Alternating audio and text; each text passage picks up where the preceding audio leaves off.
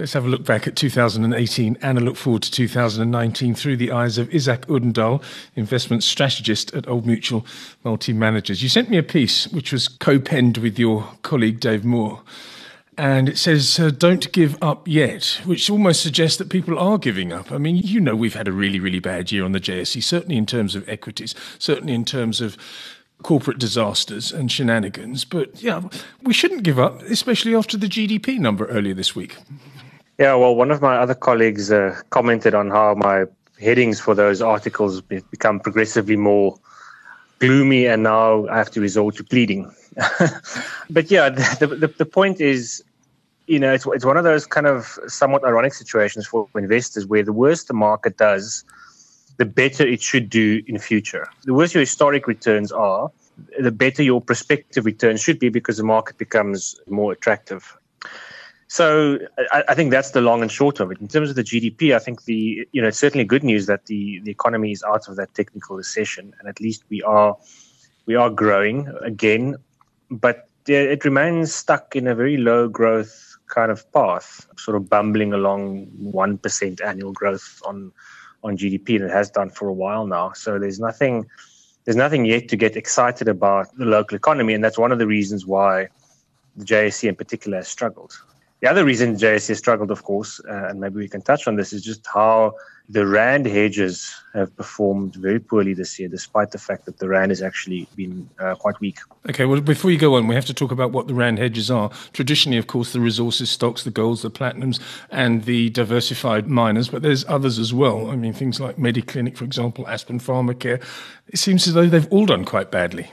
Yeah, so this year the mining stocks, Anglo and Billiton, have done, or BHP as it's now known, have done reasonably well. Sasol did well when the oil price was strong, and of course has come back quite sharply. But yeah, the other big industrial Rand hedges, your Naspers, your British American Tobacco, Aspen, as you've mentioned, you would have expected them to do well in this environment, and yet they haven't, mostly for kind of company-specific reasons, not because of anything particularly related to the macro environment. So thinking specifically of British American Tobacco, which is a big share on our index, you know, they've been hit by concerns in the US that they'll ban menthol cigarettes and competition from vaping and so on. So that's not a macroeconomic story. That's more of a regulatory story. Similarly, MTN, they're running with the Nigerian regulator. So it seems to have been just 2018 is a year where everything's kind of gone wrong and almost all at once.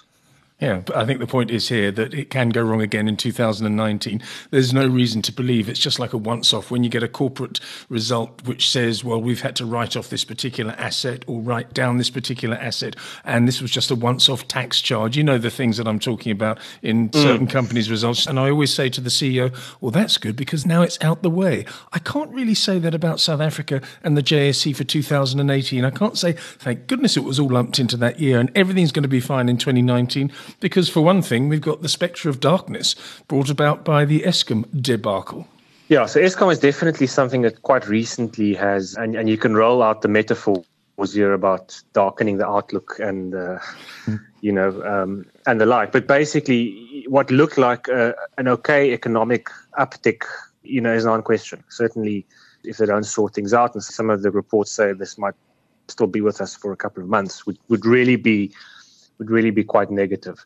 Again, I think people tend to overestimate the link between the SA economy and the JSE, given how our companies have internationalized, especially over the last couple of years. And again, not with huge success. So one of the other reasons why the local market struggles so much is if you can look at companies like Woolworths, Mediclinic's another example of where offshore acquisitions should benefit you in a weak Rand environment and in a low SA growth environment. But for sort of company-specific reasons, operational reasons, poor execution, you name it what you will, hasn't worked. Over time, you would expect that to benefit the market, but in the short term, it hasn't helped. So a whole bunch of companies have really, really struggled. And I think, if you had to look at the 160 odd shares in the JSE, how many of them are positive in 2018? It's probably about a quarter. So it's just been a really horrendous year. Yes, it really has. It's been difficult for you as well. Every single large fund manager has done badly. I think it's just degrees of badness, if you see what I mean. Has this been the toughest year that you can remember as a fund manager? Well, look, I mean, this is going to be the first negative calendar year for the JSE since 2008. And we all know what 2008 was like. Yeah. So if you run a balanced fund, regulatory reasons, you are going to have most of your assets going to be in SA equities. And that's already down 10, 12, 13%. South African bonds and cash have done okay. So that's been a place where you could hide. Global has, at one stage, looked like it was going to do very, very well for us. But then, global markets have also sold off. And because it depends on which period you look at. So from the start of January, the rand is weaker. But if you look at over a 12-month period, the rand is basically flat. So you're not getting a kicker there from rand weakness into your offshore portfolio. So, any kind of traditional South African balanced portfolio is going to be probably underwater this year, which would make it the worst year since about 2008. So it is really a tough one for all investors. And I think, again, it comes back to that first point, which is, is now the time to give up? Should I sell my balanced fund and just go hide in cash? It obviously depends on your own risk profile. And, this is where financial advice is important. But really, our message is don't throw the baby out with the bathwater. We've had a bad year, but I certainly think things can turn around next year. And these are long-term investments. A typical balance fund, you should view on a sort of 5 to 7 year basis. It's not something that will always give you returns over a 12-month period. That is just the way those products work. It's for building wealth over the long term. Okay, we've had the year-to-date overview of the local and global equity markets, and it's been a fairly gloomy first part of this interview. The second is probably almost as gloomy, in fact, maybe even more so, because the point that you make, the annotated point in your much bigger report on Don't Give Up Yet, you say the impact of the local markets, disappointing performance on investors, the impact. Are investors saying, yeah, I've got to get into cash now, interest rates are rising, let me just get out and see what happens in 2019? It must be a difficult sell for you to say, no, this is the time actually to do exactly the opposite. Yeah, so I mean, if you think about, we've recently had Black Friday and, people queuing outside shops to get bargains and staying up until midnight to log in and purchase things online. When it comes to markets, people have exactly the opposite behavior. When markets are down, you see people running away. And that is, as you said, that's exactly the time when you should be thinking of topping up your investments. Now, if you're in a sort of a pension fund environment, you make a monthly contribution, this kind of volatility is actually great because you are buying the market on sale every single month. That debit order goes off your salary. Of course, it's much more difficult if you are retired and you're drawing an income. Then this environment is painful because every month you need to sell some of your investments to fund your life's needs. Yes. So those two groups have very different needs, and therefore, again, this is where good financial advice comes in because those two different groups need to approach this problem quite differently. For the long-term investors, so cash at the moment is probably one of your best performing asset classes, but historically, if you look at sort of 3-year periods since the last 80, 90 years, equities beats cash 7 times out of 10. So, we're now in one of the 3 out of 10 times, but definitely the weight of evidence suggests that over the long term, if you want to grow your wealth, you need to have more market exposure. Exactly. Long term, it has to be like that. 3 out of 10. I mean, okay, so we have to endure one of those 3, and we've had to endure it in 2018. Your third point, talking about the number 3, is the performance of the various asset classes and what this means for investors. We've spoken about equities, but what about bonds? What about fixed income? What about cash? What about property? Goodness me, property is a dirty word these days. Tell us briefly about the other asset classes that we haven't mentioned. Yeah, so property has been an absolute disaster. Partly because of the kind of scandal or controversy around the Resilient group of companies, and last week there was another report from Viceroy and big sell-off in Nepi.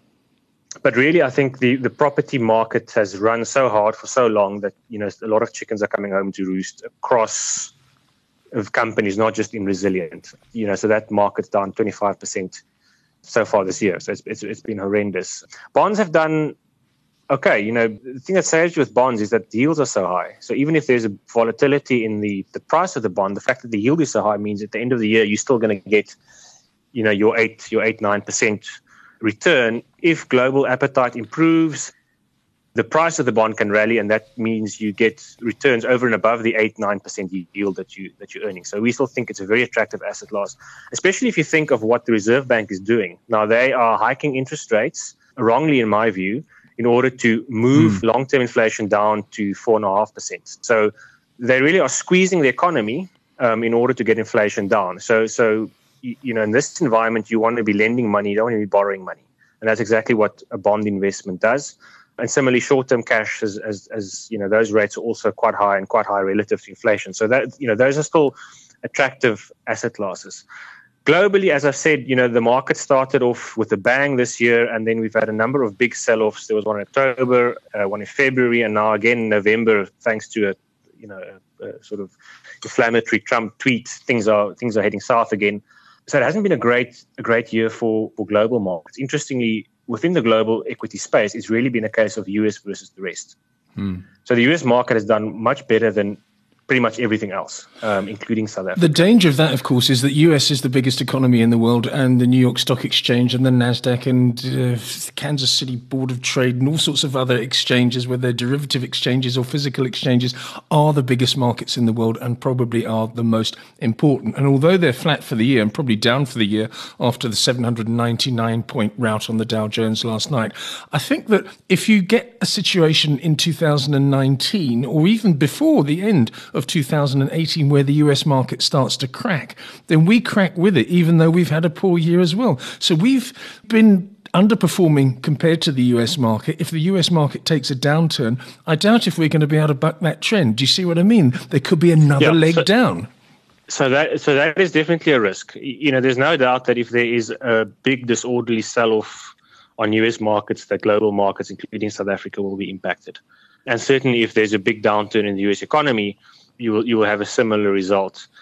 The other possibility, which is something that I consider to be fairly likely, is rather that investors, kind of once a lot of this uncertainty settles down, investors will look at the global market and say, look, US assets have run quite hard, and everything else in the world is cheap relative to the US. I mean, and literally you can look across markets, everything has been down, whereas the US has been up.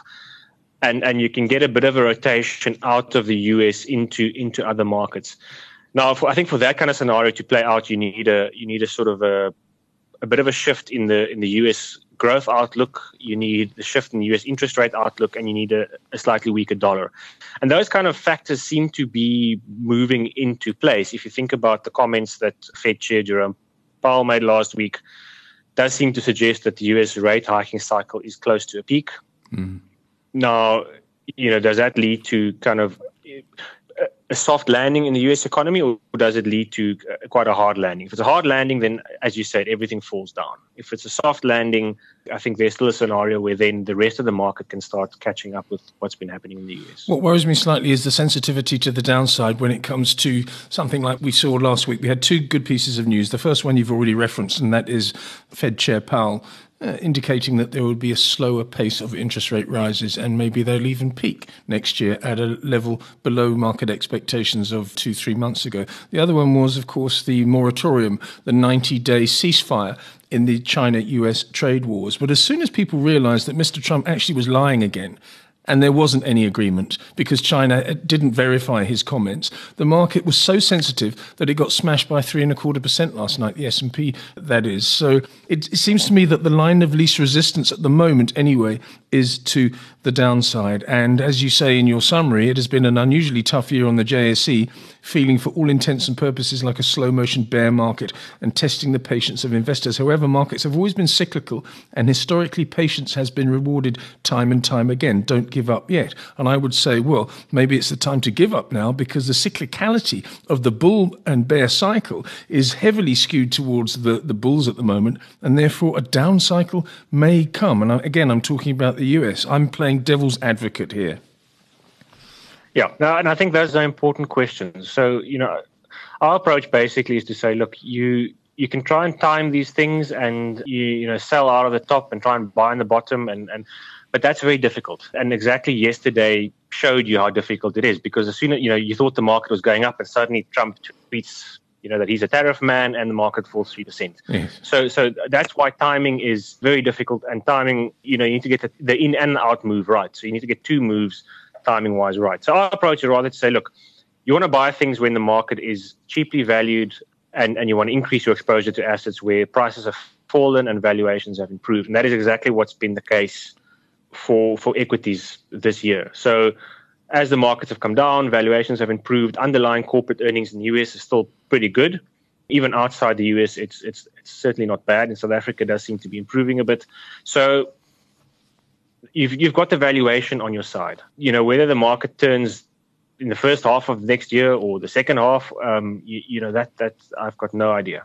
But the fact that you have much better valuations now suggests that over the medium term, your return outlook from markets is a lot better than it has been for a while. So I think that is kind of the key message in terms of don't give up. It's not, we're not trying to promise that the volatility is over. And in fact, I think until we get a decent resolution of the trade war issue, either way, volatility is probably still going to remain a feature of the current market environment.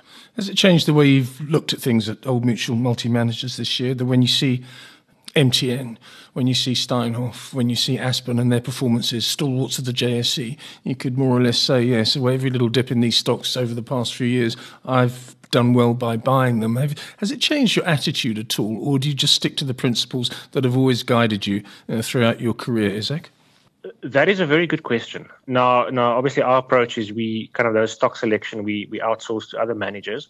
But I think the general point is there does seem to be a bit of a doubt for a lot of investors in terms of does buy the dip work? Because it is something that has worked very well over many years. I don't think there's any reason why it shouldn't work in future. But by the same token, I think investors need to question if something falls 30%, is it 30% cheaper relative to its intrinsic value, or was the intrinsic value of the asset overblown? Yeah. So in something like Steinhoff, clearly the intrinsic value of the share was much lower than investors thought for many, many years. I think that is the area where fund managers need to sharpen their pencils and kind of check their sums again and see, is this thing really worth as much as I thought it was? And if it is, and the share price falls by 30%, then yes, you're probably moving into picking up a good bargain. Izak, I hope your 2019 is going to be a lot easier than 2018 was, and you can use the experience of 2018 to have a fresh look at the market and pick up some bargains and outperform the market. But also, I wish you well for the end of 2018. Don't think it's over yet. I know you're going to be going on holiday in a couple of weeks' time, but don't think it's going to be over when you go away, because I think there's a couple more surprises coming. Izak Odendaal is an investment strategist at Old Mutual Multi-Managers, and that was the asset class.